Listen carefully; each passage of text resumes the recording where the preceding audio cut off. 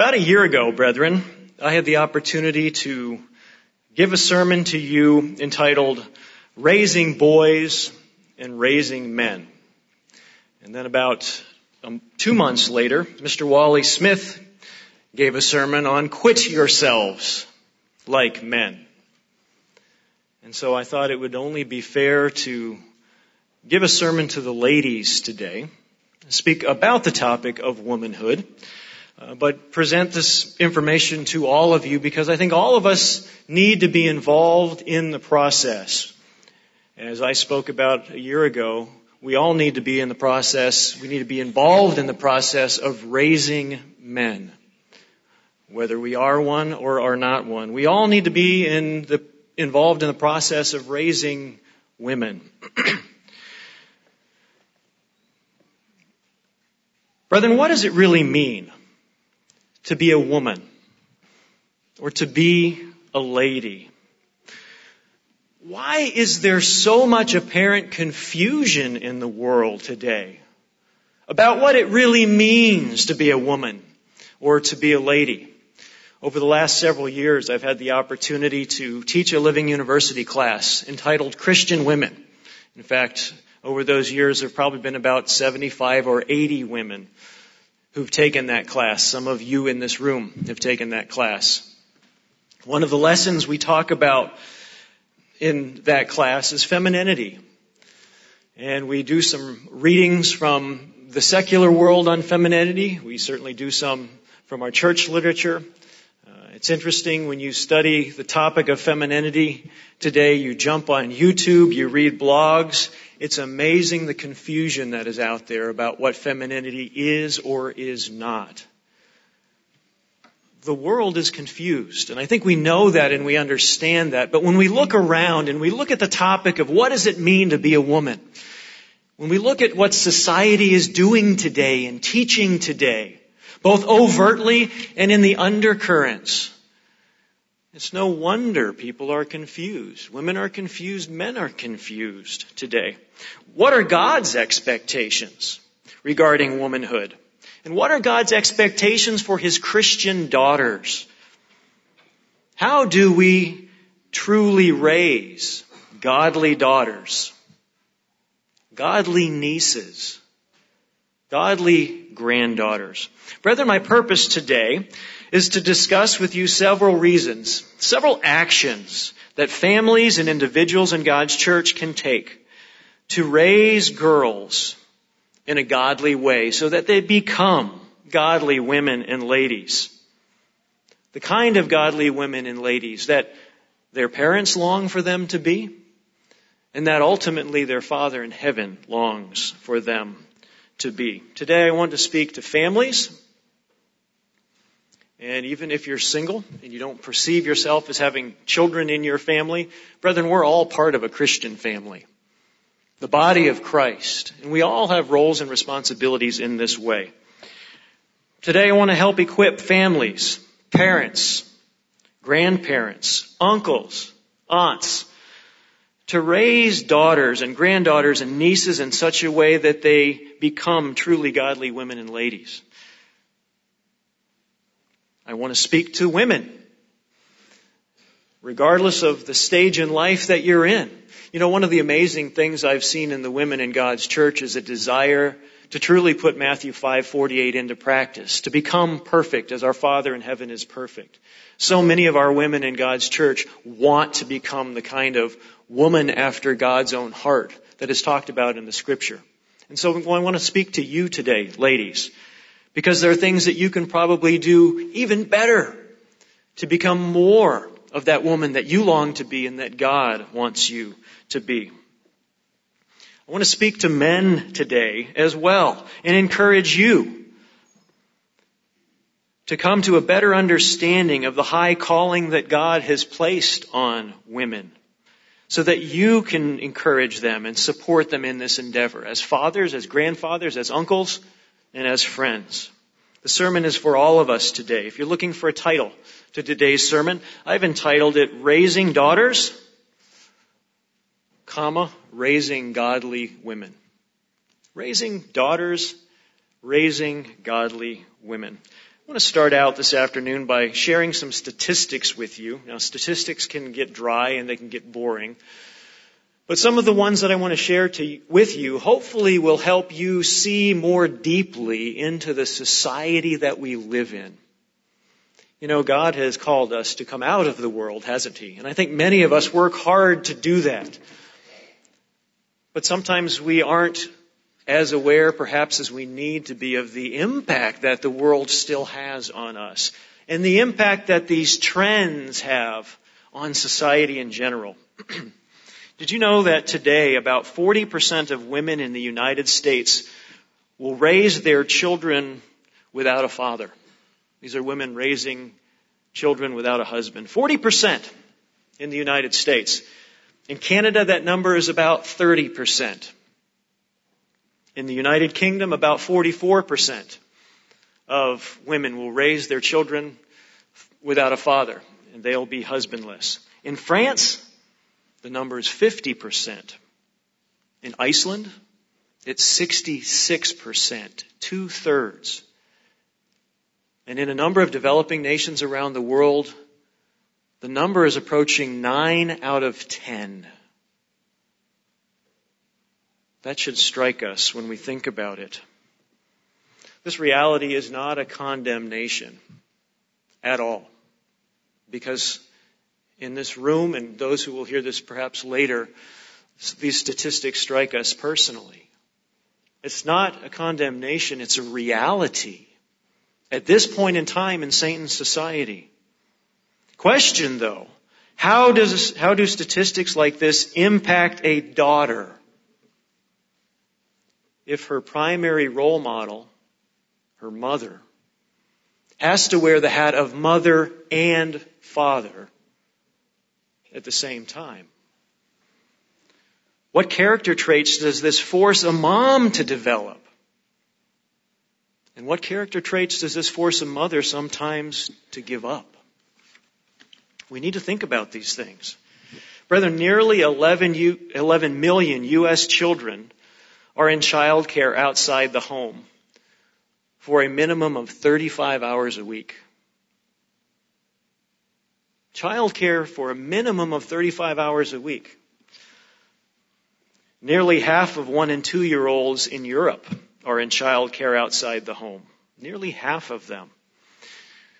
Brethren, if children are away from their biological parents for that much time, and that many children are away from their parents, who's impacting their value systems? Who's impacting their perspective of men and women? Of what it means to be a man and what it means to be a woman? I'll give you a few other statistics. These are actually pulled from an article written in The Atlantic in 2012 by Hannah Rosen. She actually is a feminist, but she wrote a powerful article called The End of Men, in which she's actually lamenting what's happening to men in society, not triumphing. But she shared some of these numbers, and so these are really 2011 numbers. They've probably changed a bit since then, but I think they'll strike you. About 2/3 of college or university graduates today are women. 2/3. Good for women, perhaps. But you create an intellectual dichotomy between men and women. And what does that wind up with in the home, when there is a home? Out of the top 15 leading professions in the United States, women now dominate 13 of them. You know, the media would have you believe that women are this subjugated class, especially in the workforce. Yet the numbers tell really the opposite. When we look at it. When we look at the CEO salaries over the last 10 years between males and females, male CEO status or salaries have stayed about the same or slightly declined, and women's have rocketed up. Many women, studies are showing, now believe that if they're able to find a suitable husband, he may be the one to stay at home with the children. We'll talk some more about that in the sermon as well. What the data also tells us, and this is fascinating, when we think about how women's roles in society have changed over the last 40 years. Think about where women were 40 years ago. and what their major roles and responsibilities were. Women today are less happy than their male counterparts, the research shows us. And they're less happy today than women were 40 years ago, when women had very different roles and responsibilities. More women are employed today. Women make a whole lot more money today than they did. Women aren't, in many cases, subject to their husbands like they were 40 years ago. You would think they would be far happier. But according to the data, they're not. Brethren, how do these statistics and the reality behind them impact women? Ladies, how do they impact you? How do they impact your thinking? How do these statistics and the society that models these statistics impact who our girls become? How do they impact your world view? Ladies, girls, and gentlemen as well. What I'd like to do in the remainder of the sermon is give you several actions that you can take as a woman, as a girl, and as men to reinforce these actions in order to help women become even more of the godly women that God expects them to and wants them to become. The first action we're going to talk about today is to learn why God has created you. Learn why God has created you and embrace that potential. You know, when we look around society today, it's among many people, men and women, there's not a whole lot of question why God created women. In the back of many women's minds, they sort of know. Yet isn't there a backlash, a rejection of what many people know they were created to be and to become? Turn with me to Jeremiah 29 as we think about this. Learning why God has created you as a woman and embracing the potential. Jeremiah 29. We'll break into the chapter here. And just a reminder, Jeremiah actually is talking about the nation of Israel. But the principle applies at the micro level too. It applies to us individually as well. Jeremiah chapter 29 and verse 11. I love this passage because it shows how personal our God is. Our Father in heaven, our Daddy in heaven. The one who made us. And He made us to look like Him. He made us to think like Him. He made us to learn to become like Him. And He shares this insightful observation, Jeremiah 29 verse 11. For I know the thoughts that I think toward you, says the Lord. Thoughts of peace and not of evil. To give you a future and a hope. We all know the scriptures in Genesis. When God made Adam and Eve. And He says, I made them male and I made them female. And at the end of the chapter, did He say, oh, this was a bad idea? Or, oops, I shouldn't have made them differently. I should have made them the same so there'd be a lot less problems? No, at the end of Genesis chapter 1, what did He say? It was good. We know this. God intended this from the beginning. God says, I know the thoughts that I think for you. I know why I've designed you. I want you to be happy. Why did Jesus Christ come to the earth? John 10:10 tells us, I came so that you can have life and you can have it more abundantly, more richly, a full life, a meaningful life. That's why He came. Malachi chapter 4. God knows the thoughts that He thinks for you, ladies, women, girls. He knows the plans that He has for you. And they're good. They're good. Malachi chapter 4. I think many of you know where we're going. The end of the chapter here in Malachi. An end time prophecy where God is saying, I'm going to change things. I'm going to put things back the way they need to be and the way I've intended for them to be for a long time.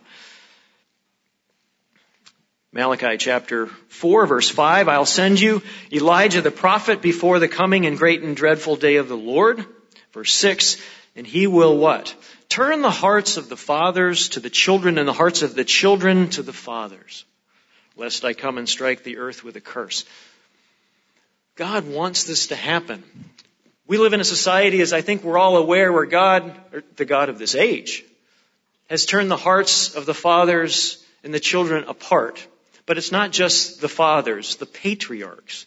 It's the matriarchs too, isn't it? God's going to cause to happen and to bring about and to help bring about the hearts of the parents being turned back to the children and the children to the parents. The hearts of the mothers being turned back to the children and the children to the mothers. We heard an excellent sermonette just a few minutes ago, talking about all the distractions that are around us and the lack of commitment that we see in society. We see commitments all over the landscape, but it's individuals committed to too many things, so it waters everything down. And don't we see that in the families as well in society today? Don't we need a turning of the hearts of the mothers back to the children and the children to the mothers? 11 million kids in the United States spend 35 hours a week or more in daycare. Where are the fathers in that, and where are the mothers? Let's look at another verse here. God wants this. God intends this. God has a plan for us. Ladies, He has an incredible plan for you, as you know. Our young ladies, He has a plan for you, and He wants your life to be full and meaningful. He wants you to understand why He designed you the way He did, with the unique interests that you have, the unique way that you look in the mirror. I can stand in the mirror next to my wife and we look different. She doesn't look like me. You can walk into our closets and they look differently. I was looking yesterday and I was counting the shoes. I have 2 shelves. I won't tell you how many she has, but she's beat me in the shelves of shoes. We're different. God made us that way purposefully. Let's go to Genesis 2. Back to the beginning. Genesis 1 and 2 and 3 are really profound when we study the meaning of the family, because this is where God created the family. And really we can take dozens of lessons on the structure of the family, on God's intent for the family from just these couple of chapters. We think about Ephesians 5 when we think about family. We think about 1 Timothy. We think about other places in God's directives to the family. We think about Deuteronomy 4 and 6. But Genesis 2 is really profound, because here God lays the foundation for the family. He tells us why it is and why He created us male and female. Let's look at this together. Brethren, I'm going to review things today that I think you know. So I want to reinforce and bring back to the forefront of your mind concepts that are in there, that sometimes society helps cool off and put on the back burner. Genesis chapter 2, verse 18. God said, "It is not good that a man should be alone." And we'll come back to that. It's not good that man should be alone. What's interesting, by the way, is that word good. If you transliterate the Hebrew, it spells out B-A-D in English. B-A-D, bad. Sometimes we can look at this verse and say, it's not good that man should be alone. Oh, it's probably not the best idea for man to be alone. But what this means is it's bad for man to be alone. That's what it means when we take it out of the Scripture. That's what God intended. It's not just sort of, oh, it's not the best idea. No, it's bad for man to be alone. That's why God created them male and female. Let's continue. God said, "It is not good that man should be alone. I will make him a helper comparable to him. Out of the ground the Lord formed every beast of the field and every bird of the air. And He brought them to Adam, and then Adam begins to name them. But God said, I'm going to make a helper comparable to him. What does that mean? We'll come back to the concept of helper in a little while. But that phrase comparable to him means a part opposite or a counterpart. God said, I am going to make for Adam as Adam is figuring out, the birds, there's two cardinals. There's a male and a female, and they sort of go together. And there's a male deer, a buck, and a doe, and they go together. And there are male squirrels and female squirrels, and they go together. And the elephants and the ostriches, and all of the animals are like this. And Adam figures, okay, where's mine? I'm just by myself. God created it that way. He created Adam part. And He created Eve counterpart. Two pieces that He said, when you come together, you'll become whole. You'll become one. God designed us differently with complementary characteristics.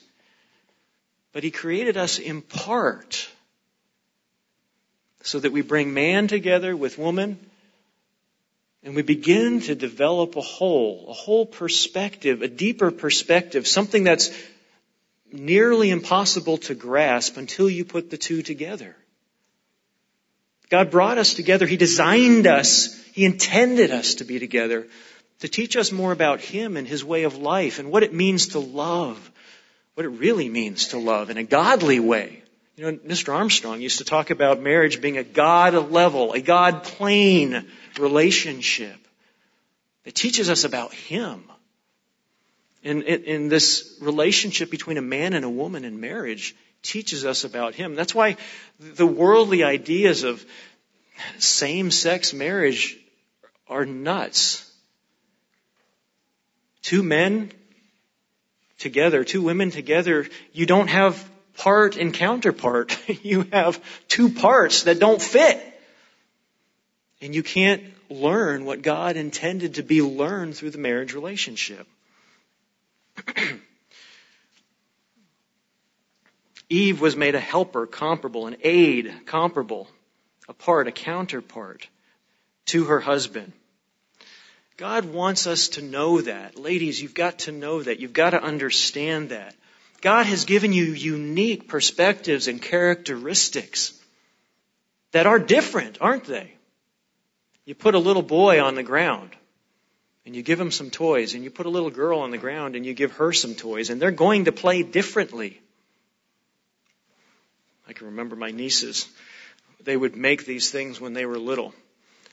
Build things, and they would make these beautiful things they would build, and their younger brother would come in like a bulldozer and just bull it all over. And his dad is not like that. His dad's a gentle guy. So he wasn't learning it from his father. It was just in there. Different. God has given women capacities for empathy and sympathy and caring and nurturing and taking care of that are unique. Not that men can't do that, but it's something that He's built into the character of a woman. I want to read something to you from another article from The Atlantic. This is July-August 2012. It's written by a woman by the name of Anne Marie Slaughter, feminist, and a woman who reached a very, very high level in the State Department, sort of her dream job. She was one who was really a poster child for the feminist movement about 10 years ago or so. But she made some interesting comments. Those of you who've taken my class have read this article, and you may remember some of this. But let me quote from it. And it's a little bit long, but bear with me. I think you'll find it very interesting. She says, 18 months into my job as the first woman director of policy planning at the State Department, a foreign policy dream job that traces its origins back to George Kennan, I found myself in New York at the United Nations annual assemblage of every foreign minister and head of state in the world. Pretty heady experience. On a Wednesday evening, President and Mrs. Obama hosted a glamorous reception at the American Museum of Natural History. I sipped champagne, greeted foreign dignitaries, and mingled. But I couldn't stop thinking about my 14-year-old son who had started 8th grade 3 weeks earlier and was already resuming what had become his pattern of skipping homework, disrupting classes, failing math, and tuning out any adult who tried to reach him. Over the summer, we had barely spoken to each other. Or, more accurately, he had barely spoken to me. And the previous spring I had received several urgent phone calls, invariably on a day that an important meeting took place that required me to take the first train from Washington, D.C., where I worked, back to Princeton, New Jersey, where he lived. My husband, who has always done everything possible to support my career, took him and his 12-year-old brother during the week. Outside of those midweek emergencies, I came home only on the weekends.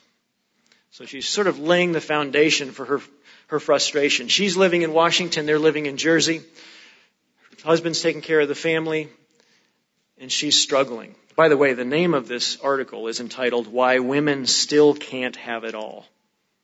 Why Women Still Can't Have It All. Let me continue. As evening wore on, I ran into a colleague who held a senior position at the White House. She has 2 sons exactly my son's ages, but she's chosen to move them from California to D.C. when she got her job, which meant her husband commuted back and forth to California regularly. Satan has done a wonderful job on us, hasn't he? To divide and conquer the family that God designed to be together. When the family is not together, it doesn't function the way God wants it to. Lessons aren't learned, and it weakens our children. Continuing, I told her how difficult I was finding it to be away from my son when he clearly needed me. Then I said, when this is all over, I'm going to write an op-ed titled, Women Can't Have It All. My friend was horrified. You can't write that, she said. You, of all people. What she meant was that such a statement coming from a high-profile career woman, a role model, would be a terrible signal to younger generations of women. By the end of the evening, she talked me out of it, but for the remainder of my stint in Washington, I was increasingly aware that the feminist beliefs on which I had built my entire career were shifting under my feet. I'd always assumed that if I could get a foreign policy job in the State Department or White House, while my party was in power, I would stay the course as long as I had the opportunity to do the work I loved. But in January 2011, when my 2-year public service leave from Princeton University was up, I hurried home as fast as I could. A rude epiphany hit me soon after I got there. When people asked why I had left the government, I explained that I'd come home not only because of Princeton's rules, but also because my desire to be with my family and my conclusion that juggling a high-level government job with the needs of 2 teenage boys was impossible. A powerful conclusion by this shooting star in the feminist movement, realizing, number 1, I can't have it all, and number 2, what? She didn't state it as plainly. She wanted to be with her family. Why did she want to be with her family? Who put that need there? To be the wife, to be the mother, to be the protector, to be the one that gives and guides and loves. And certainly we know the answer to that. God designed women, didn't he? God designed you. He designed those attributes to nurture and take care of and serve and love and give to families. Brethren, as uncles and aunts, as parents and grandparents, it's incumbent upon us to teach our girls why God created them the way He did. To teach them what their roles need to be. To teach them what they need to do to truly be fulfilled. Deeply fulfilled. We need to help them understand and to begin to experience the types of environments they can thrive in and that God intends for them to be in. When we can discover and fit into environments and roles for which God created us, brethren, we will be happy. It's when we take ourselves out of the roles that God designed for us that we're not happy and fulfilled. Hence, studies showing that women are less happy today than they were 40 years ago.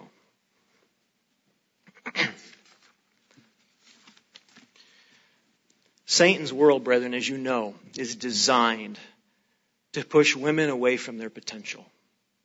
Satan's world is designed to push them, to pull them away from their potential, away from roles and responsibilities in which they were designed. Brethren, we have to help our girls see this, because society won't, will it? Society will push them away with the guilty feeling that if I do something like stoop to lead my family, I'm settling for something less. But brethren, that's a lie. It's a lie from whom? None other than the father of lies.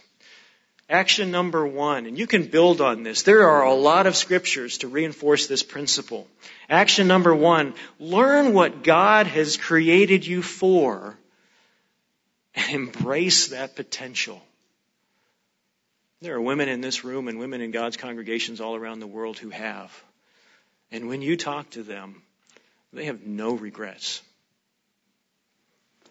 What's another action that we can take? Ladies, what's another action you can take even more? Girls, as you grow up and you desire to become that woman after God's own heart, what's another action you can begin to take now? What do we need to educate our girls about? Action number 2, learn to be a helper. Or you might even say, if you're in those roles, learn to be an even better helper. But learn to be a helper. We read about that in Genesis chapter 1, didn't we? God created Eve, woman, to be a helper, comparable to her husband. The counterpart, but a helper to him. Romans chapter 16, let's turn there. Verses 1 and 2. Romans chapter 16, we read about this leading woman in the church at Rome. A woman by the name of Phoebe. Some of you may recall Phoebe. Paul focuses on her. He pulls her out. And he says, I want you to look at this woman. And I want you to think about her. She was important. She had an important role. What was her role? What did she do? Romans chapter 16, verse 1. He says, I commend you to Phoebe. Or I recommend you to Phoebe, our sister, who is a servant of the church in Cenchrea. That word servant, I'm reading in the New King James. That word servant in the Greek is diakonos. Deacon. She was a female deacon in the church there in Rome. We would call her a deaconess. But he says, I commend you to her that you may receive her in the Lord in a manner worthy of the saints and assist her in whatever business she has need of you. For indeed she has been a what? She has been a helper of many and of myself also. Not just her family, but she was a helper of the church. She was capitalizing on those strengths that God built into her character. To be a helper, to be a servant, to do for others. That word diakonos, deacon, actually literally translates waiter on tables. That's why in the book of Acts, Luke made the comment he did in Acts 6 when he talked about, or actually it was one of the apostles, I think it was Peter, who said, it's not good that we continue to wait on tables. But it means a servant. Here you have Phoebe, this servant of God. God designed women to be helpers. Be helpers of people. Be helpers of their husbands. And don't you see that when you... Proverbs talks about how one of the mysteries of life is watching a man with a woman. And you watch the character changes that happen between a man and a woman when their relationship becomes more intimate. And you watch the character of the woman soften and become reactive to, in a positive way, her husband. As she adapts to him and looks to serve him, to give to him, and reflect him and to build him up. This is something that God designed into women's character. Being a helper, ladies, also includes allowing men, helping them to even take the lead. You know, we live in a society today, don't we, where what does society say about you as a woman if you're willing to let a man lead? You are weak. You're being walked all over. A few years ago, there was an article written by, I can't remember her name anymore. Some of you may recall. A high-profile woman volleyball player. And she had been married for a number of years, really happily married, ladies in all the press. And she made some comments. They said, well, why is your marriage so happy? Some of you may recall what she said. She said, because I submit to my husband. And what's interesting, you got this 6'2" woman, big woman, imposing woman. Gentlemen who aren't 6 feet tall, what would it be like to stand next to her, especially if she puts heels on? She makes the comment, and she's a leader in her field, the best in the world. She makes the comment, I submit to my husband. Nobody said, "You go, girl. It's your choice. You do it." You know what the press did? They ate her alive. How dare you say that? That flies in the face of all this feminist propaganda. And she's saying it makes my life easier. And our relationship is wonderful because of that. I don't have the time to go into the details of proper godly submission. If you want to do that, take my class. You might be surprised at what some of your female compadres have to say. Because it's your female sisters in Christ with the experience of doing that or who are going to put their thumb on it and say, this is good. It's not me preaching it as a man. It's the ladies. But allowing men to lead is critical. Helping men reach their calling to be the leaders of society and families. In a world where women are encouraged, don't do that. You need to be a strong woman. Don't let a man lead you. You don't need a man. And I know all of you women in here feel that or have felt that by the society around you. I want to read some comments by Mrs. Fay League in the November-December Living Church News. It's a woman-to-woman article entitled, "Be an Effective Helper." Mrs. League wrote, "After God created Adam in Genesis 2:7, He knew that Adam, the only human being on earth, needed someone with whom to share his life. What did He do then?" And she quotes, "God made a helper comparable to him." Genesis 2:18, we just read that. "And God worked a miracle, and the Lord God caused a deep sleep to fall on Adam, and he slept. And He took one of his ribs, and He closed up the flesh in its place.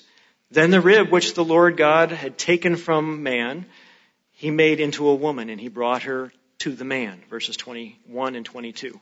Mrs. League continues, "Here we see that God created woman with the innate qualities of being a helper. She can apply these qualities in all facets of her life, at home, in the workplace, and serving God's church. And God certainly expects us as Christian women to use these qualities to glorify Him."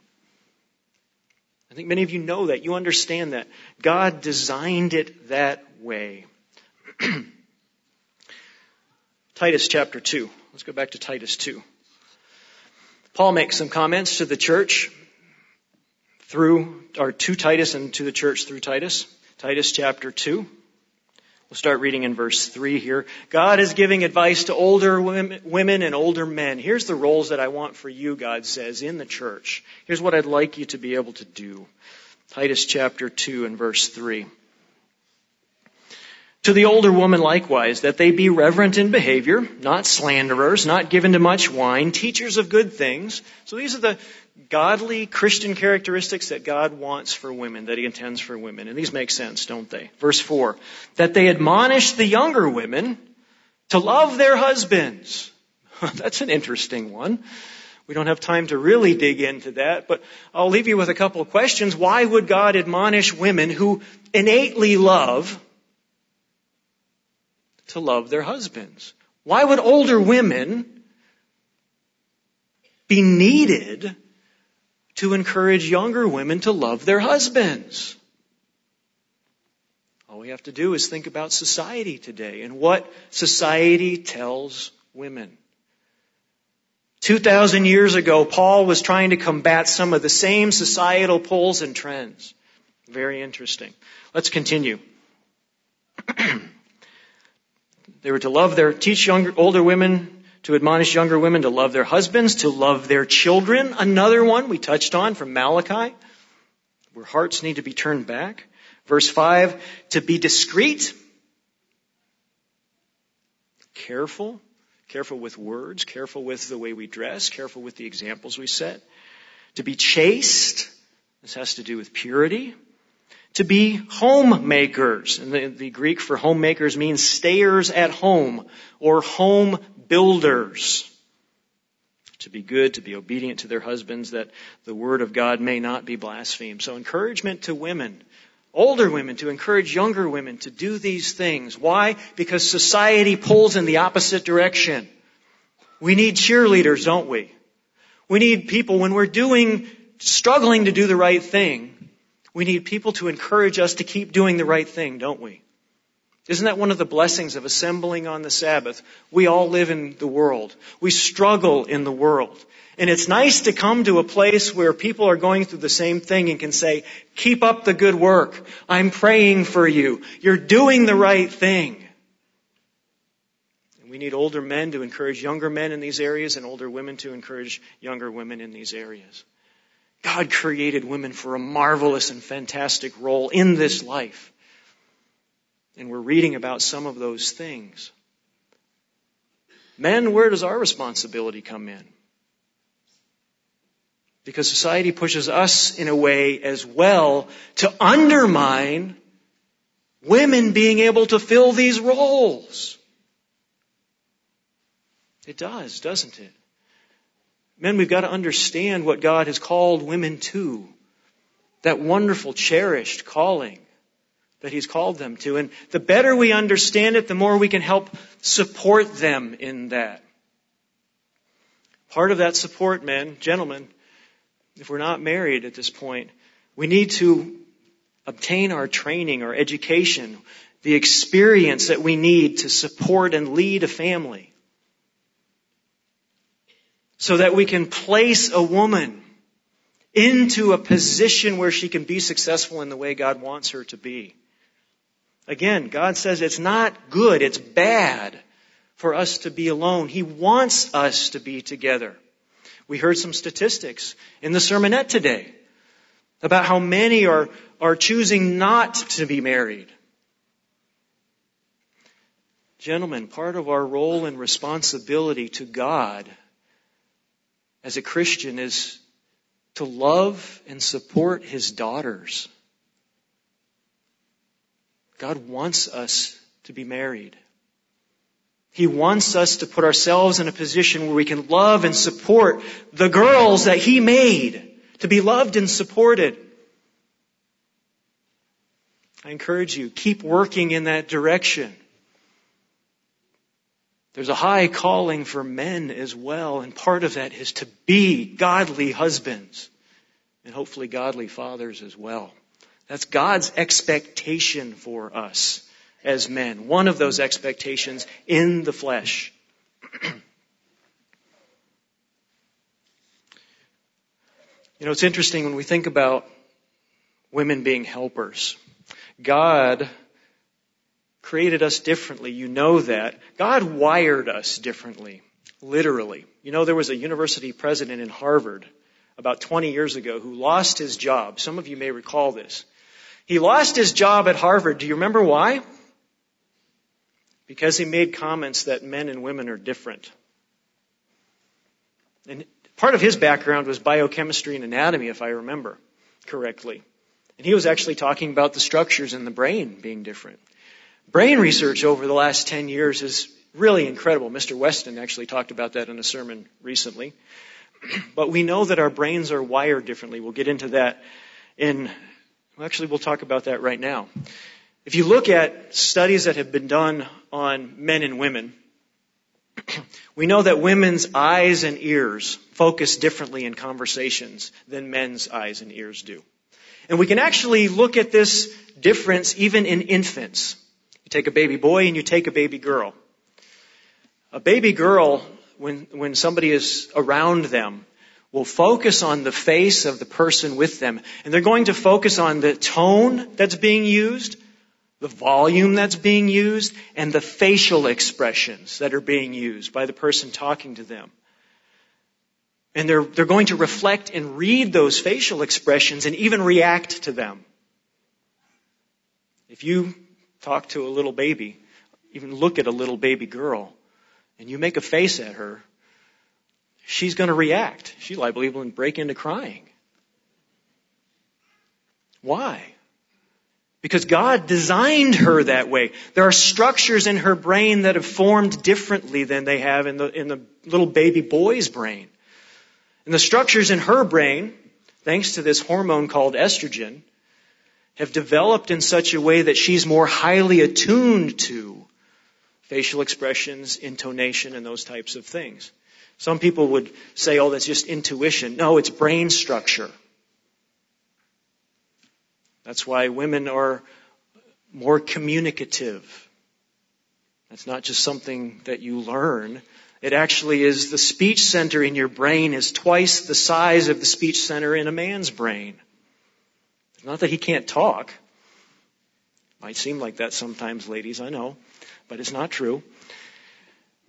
But it's that your speech center is more highly developed. Think about it. Who did God design to take care of the family? It's the woman in the home. When we reverse those roles and we put a man in that role to raise the children all the time, a man who does not communicate verbally nearly as much, children can't read minds, can they? They need to be talked to.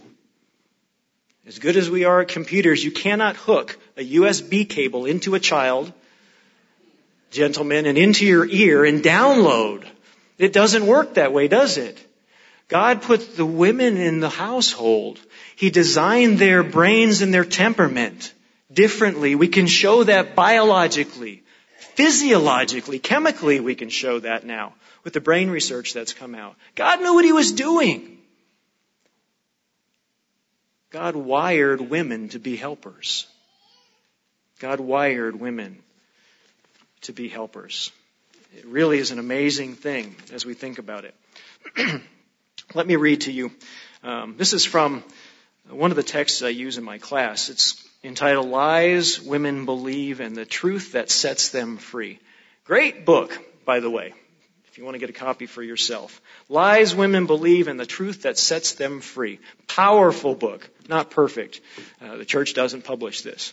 But she deals with some lies that are prevalent in society and how there are problems with them. It's written by Nancy Lee DeMoss. She writes, one of the things that strikes me most about the virtuous woman of Proverbs 31 is the fact that she is so utterly selfless. Think about helping now. She's not seeking self-fulfillment. She isn't interested in advancing her career, having her own bank account, or being known for her personal accomplishments. To the contrary, she seems virtually unconcerned about her own interests and needs, choosing instead to focus on how she can meet the practical needs of her husband and children, as well as others in her community. On first reading of this passage, one might be tempted to agree with Anne Oakley's conclusion that homemakers are an oppressed breed. But take a fresh look at this woman. Verse 22, she is well dressed. Verse 15 and 20, she and her family have food to eat and enough to share with others. Verse 21 and 25, she lives a well-ordered life. She's emotionally stable and free from fear about the future. Verses 11, 28, 29, and 31, her husband is crazy about her. He's faithful to her. He feels she's one in a million, and he tells her so. And he brags about her to his friends. In verse 28, her children honor and praise her. Doesn't sound like an oppressed woman to me. In fact, what woman wouldn't be overjoyed to have the same rewards? But how did she get all these benefits? Not by insisting that her husband roll up his sleeves and help out with the household chores, although there's certainly nothing wrong with men doing so, but by choosing the pathway of servanthood, by making it her number one priority after her relationship with God to meet the needs of the family. Interesting observations from an unconverted woman. Matthew chapter 20. Matthew chapter 20. What does this world tell us we need to be? As individuals, it tells us we need to be individuals, but doesn't society tell us we need to be on top? We need to be ahead. We need to be number one. We need to be great. We need to be wise. We need to be the best. Whether we're a man or a woman, doesn't society tell us that? And especially if you're a woman. Doesn't society tell you that? Matthew chapter 20, verse 26. We see a profound statement here and a profound principle that Christ gives us. Matthew 20, 26. Actually, let's start in verse 25. Matthew 20, 25. And when he had heard it, when the 10 had heard it, they were greatly displeased with the two brothers. James and John are wanting the right hand and the left hand of Christ in the kingdom. They wanted those major leadership positions. Verse 25, Jesus called them to himself and he said, you know that the rulers of the Gentiles lord it over them, and those who are great exercise authority over them. Verse 26, yet it shall not be so among you, but whoever desires to become great among you, let him be your servant. Society tells you ladies today, doesn't it? You need to be great. You need to be on top of your game. You don't need to let anyone put you down. And how do you do it? You advance yourself. Yet what does the Bible say? What did Christ say? You know this. You know this. He says the way to get there is to be a servant. The way to get there is to be a servant. Nancy Lee DeMoss goes on. She says it's true. In spite of all the talk about poor self-image, our instinctive reactions to life are self-centered. She begins to talk about human nature here, doesn't she? How does this affect me? Will this make me happy? Why did this have to happen to me? What does she think about me? It's my turn. Where is my share? And she goes on. She says it's not enough for us to be the center of our own universe. We also want to be the center of everyone else's universe, including God's. When others don't bow down before us and devote themselves to promoting our happiness and meeting our needs, we get hurt and start looking for alternate ways to fulfill our egocentric agenda.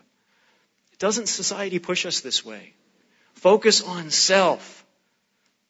Where God says all throughout Scripture, Acts 20:35, I won't turn there, you know it, it's a memory scripture.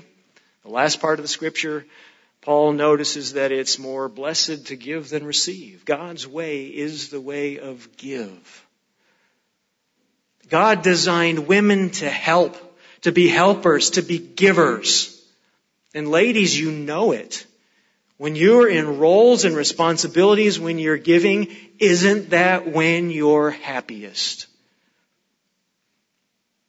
Giving to children, giving to your husband, giving to your family, giving to your friends, giving to the church. God designed women to help. Point number 2, action 2, is to learn to be a helper. We need to teach our girls, our young women, to be helpers. It's not about us. It's about everybody else, and when we put everybody else first, wow, how blessed we become. Action number 3. What's another action? We need to teach our girls, our granddaughters, our nieces, the young ladies in the congregation. Action 3 is to develop, if I was going to say this in the world around us, I'd need riot gear. To develop a meek and quiet, not silent, spirit. To develop a meek and quiet spirit. Not a silent spirit, but a quiet spirit. We'll talk about that in a moment. How many women today speak and act in meek and quiet ways? Is that what society is pushing women to do? Be meek and quiet. We have some interesting discussions in my class when we talk about this. No, what is society telling you as a woman? Be strong. Stand up for yourself. Defend yourself. Cut to the chase. Don't take flack from anyone. What's wrong with this picture, though? Parents, grandparents, I encourage you, as we think about this, avoid the mistake of telling your daughters and your granddaughters that they can be anything they want to be. There's a fallacy in that. We don't want to direct our daughters and our granddaughters into a job or career path that forces her to change her character into something that God didn't intend. And there are job and career paths that will turn a woman's character opposite of what God designed it to be. If we if we push our daughters and granddaughters into those careers, they will never be fully happy. They can't be, because those career paths and jobs are forcing them into roles that God doesn't want them in. That's a fallacy. You can be anything you want to be. Men can't do that either. We shouldn't tell our boys that either. You can be anything you want to be. No, you can't. Not and be a Christian. There are plenty of job responsibilities that are wrong, that are unchristian, that break the law of God. Developing weapons, serving in the military, serving in security jobs where you carry a weapon, working as a doctor where you know you're going to be on call 2 Sabbaths a month and you know you'll work. That's not an ox in a ditch situation. That's pushing an ox into the ditch.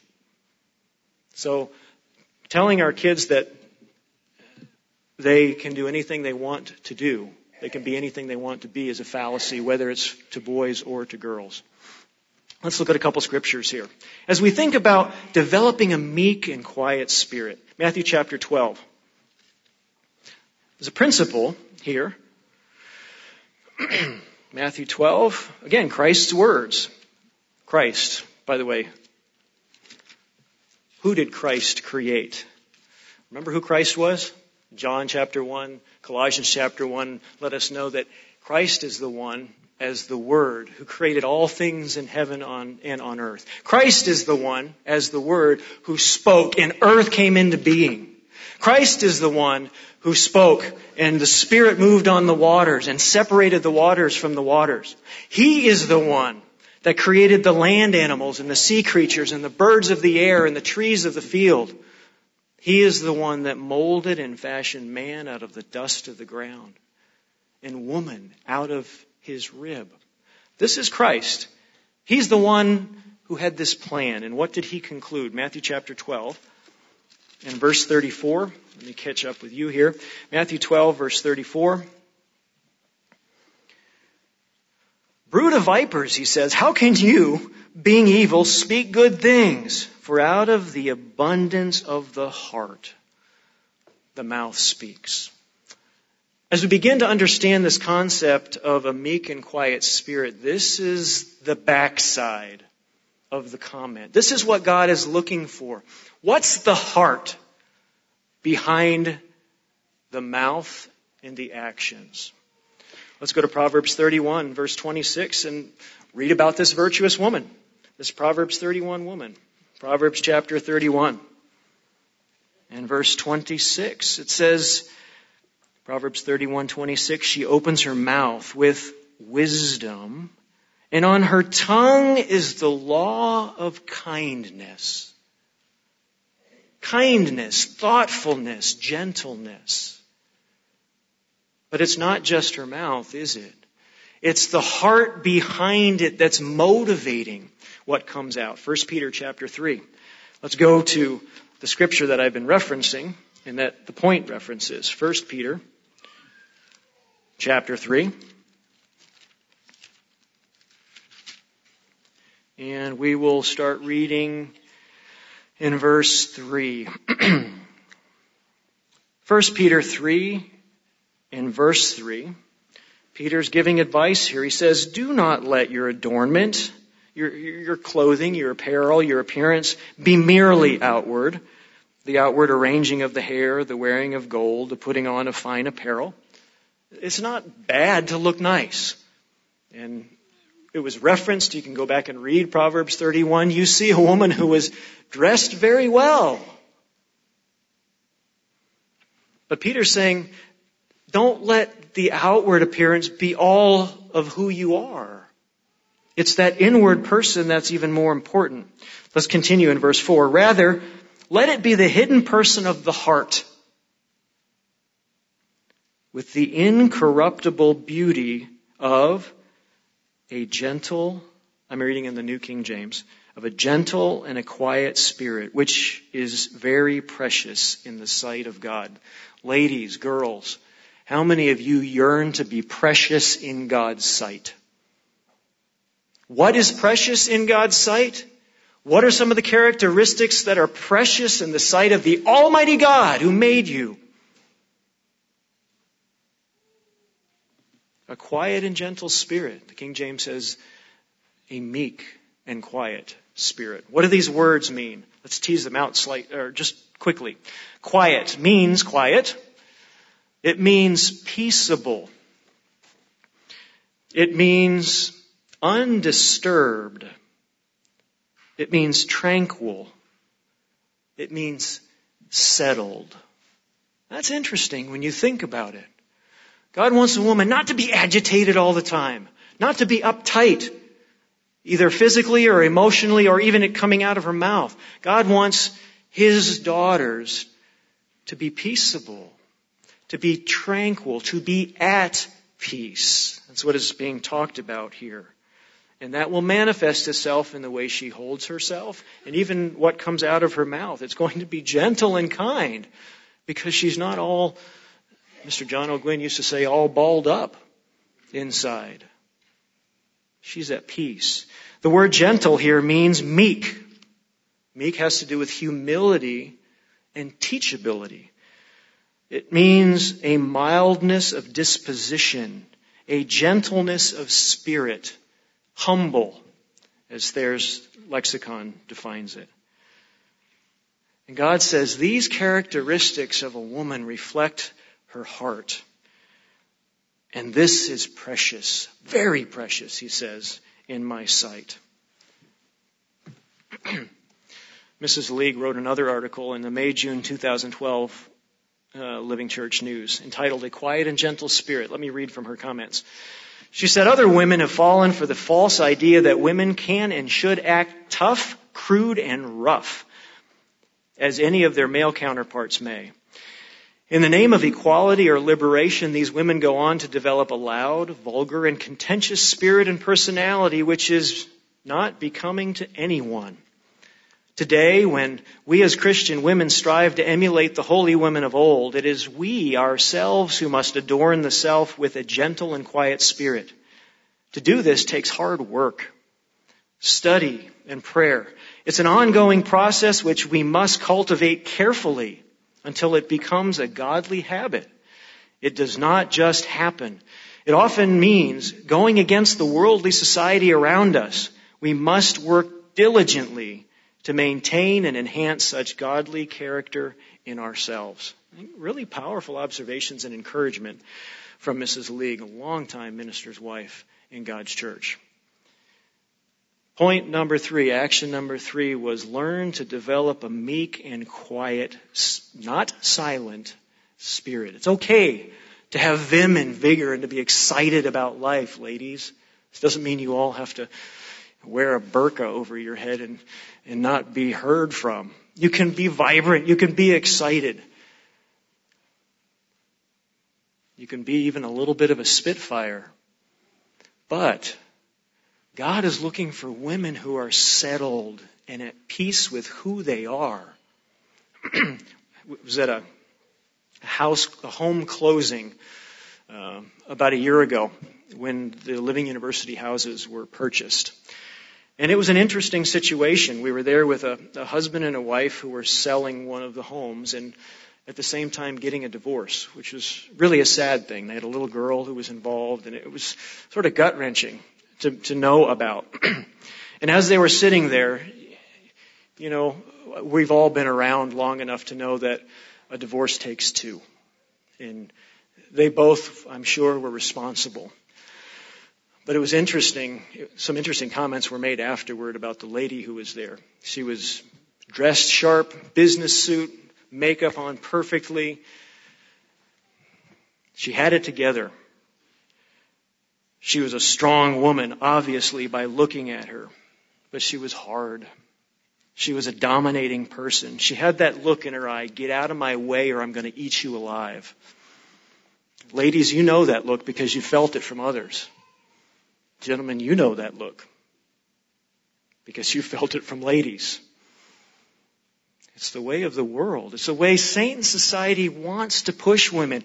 God's concept of a meek and gentle spirit is a counter to that hard and domineering perspective that Satan tries to drive into women and his society tries to drive into women. Action 3, learn to develop a meek and quiet spirit. We've got to help our daughters do this. And brethren, it takes work. Final point, and probably the most important. What's another action? We could go on and probably add 20 points. I encourage you to finish the sermon. Add some more points to this. What does God expect of a godly woman? How do we raise godly women? Add some more points. But the final point I'm going to give you, the final action is, learn to fear the Lord. And if you're in that process, you might put in parentheses after it, even more. Godly women learn to fear the Lord. If we're going to raise godly daughters to become godly women, granddaughters, nieces, we've got to teach them to fear God, to fear the Lord. Proverbs 31, verse 30. Let's go there. Proverbs 31 and verse 30.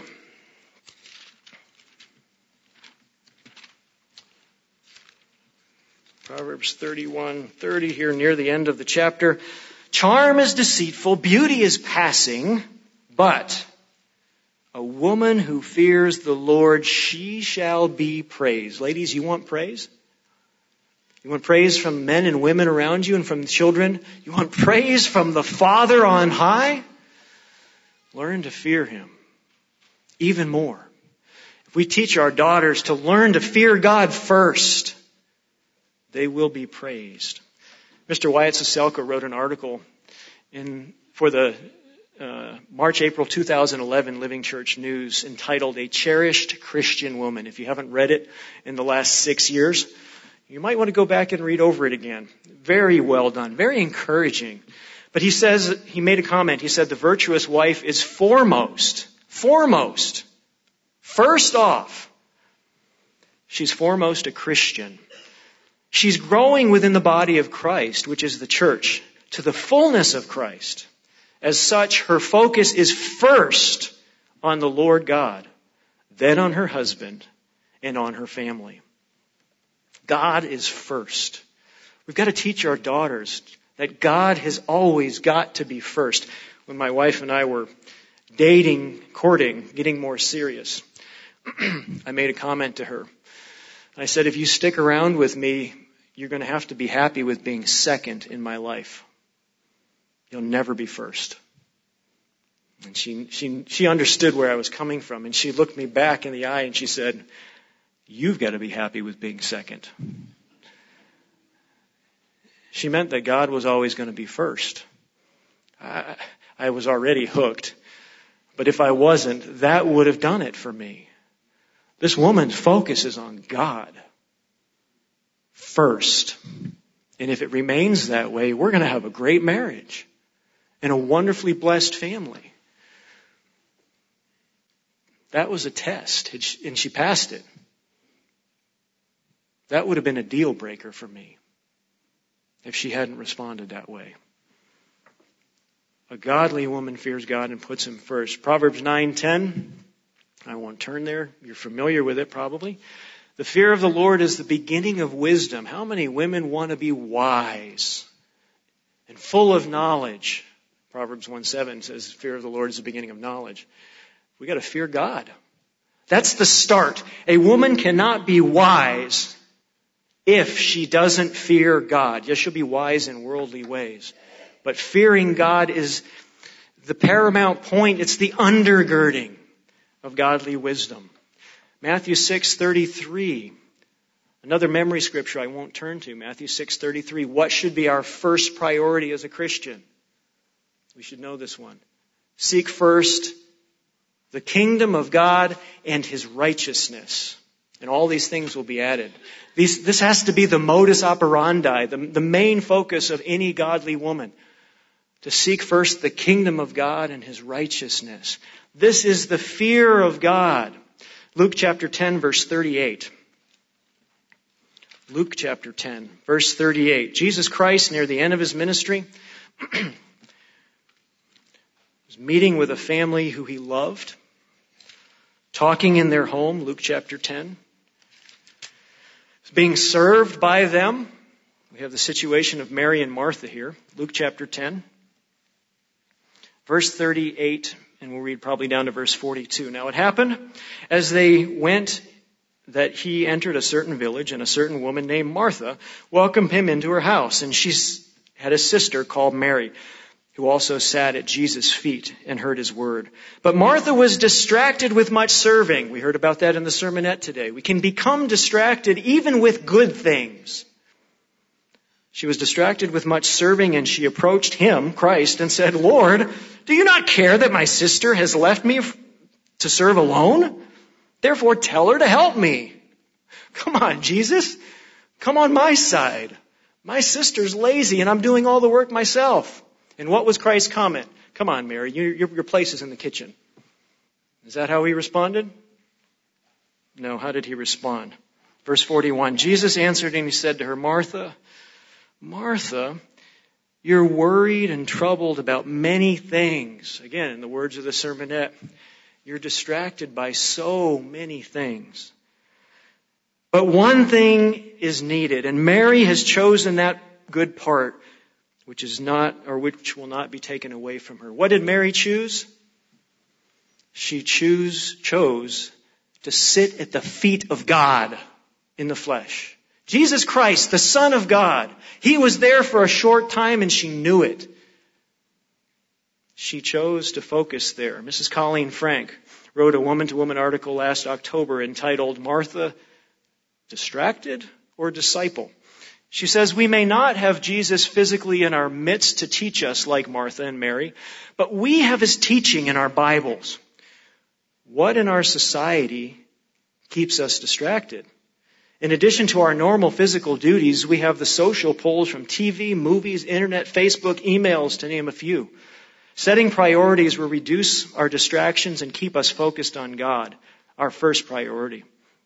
God wants us as women to be both his servants and his students.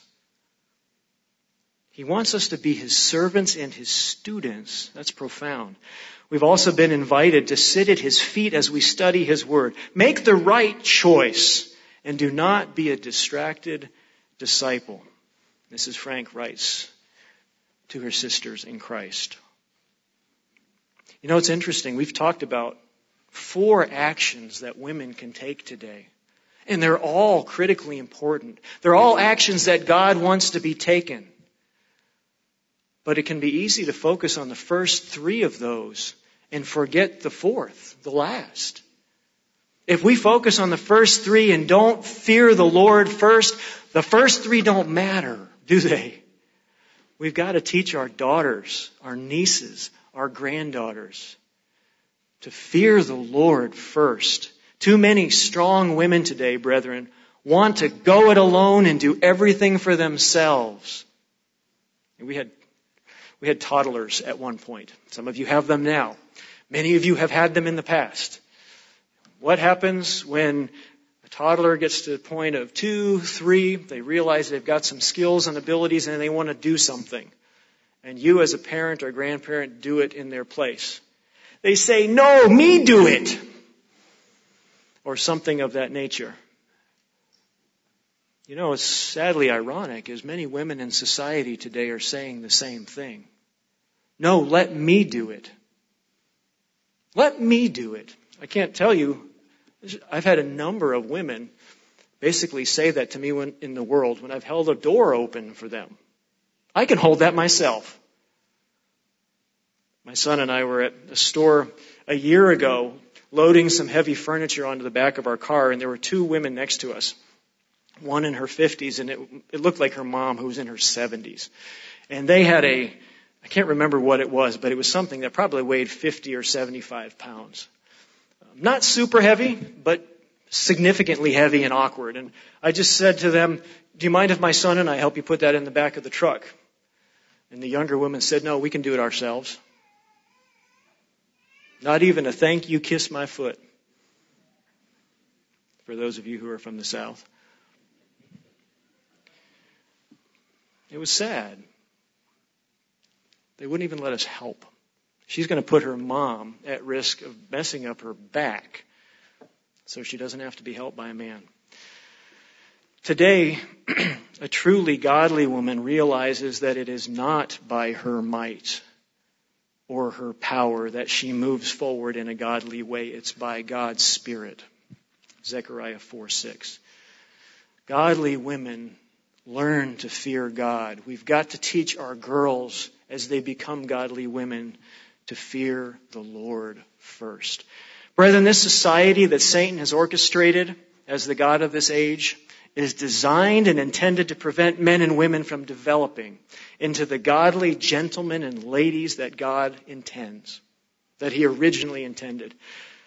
It's our job to help our daughters, our granddaughters, our nieces, the girls in our congregation develop the character traits of a truly godly woman. It's a difficult task. It takes time. It takes effort. It takes dedication.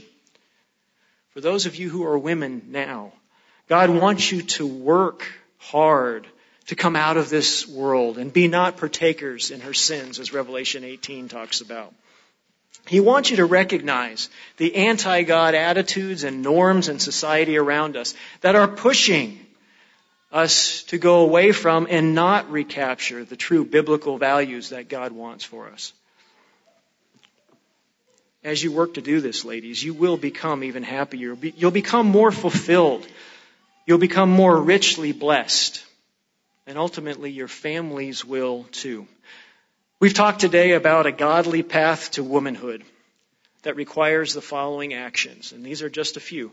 It requires learning why God has created you and embracing that purpose. We talked about that. It requires learning how to be a godly helper. It requires learning how to develop a meek and quiet, not silent spirit. And it requires learning to fear the Lord even more.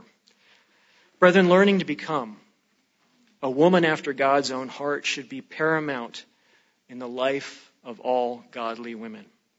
Our daughters, our granddaughters, our nieces need to be taught how to do this and which attitudes and societal norms to avoid. As a woman, I encourage you, continue to work hard to build more of these godly character traits and actions into who you are. As Mr. Siselka wrote in his article, being a true woman of God is a high calling. It's one that all godly women should aspire to and be taught to aspire to. It's one that our young ladies need to know the importance of. I encourage you to study this subject even more deeply, to work to put it into practice even more. If you want to learn some more, I encourage you to watch for our Living University class on Christian women. I also encourage you, if you're not doing this, jump on the website and go back and read the many, many articles entitled Women to Women. They're encouraging, they're uplifting, and they're really worth meditating on. Have a wonderful remainder of the Sabbath.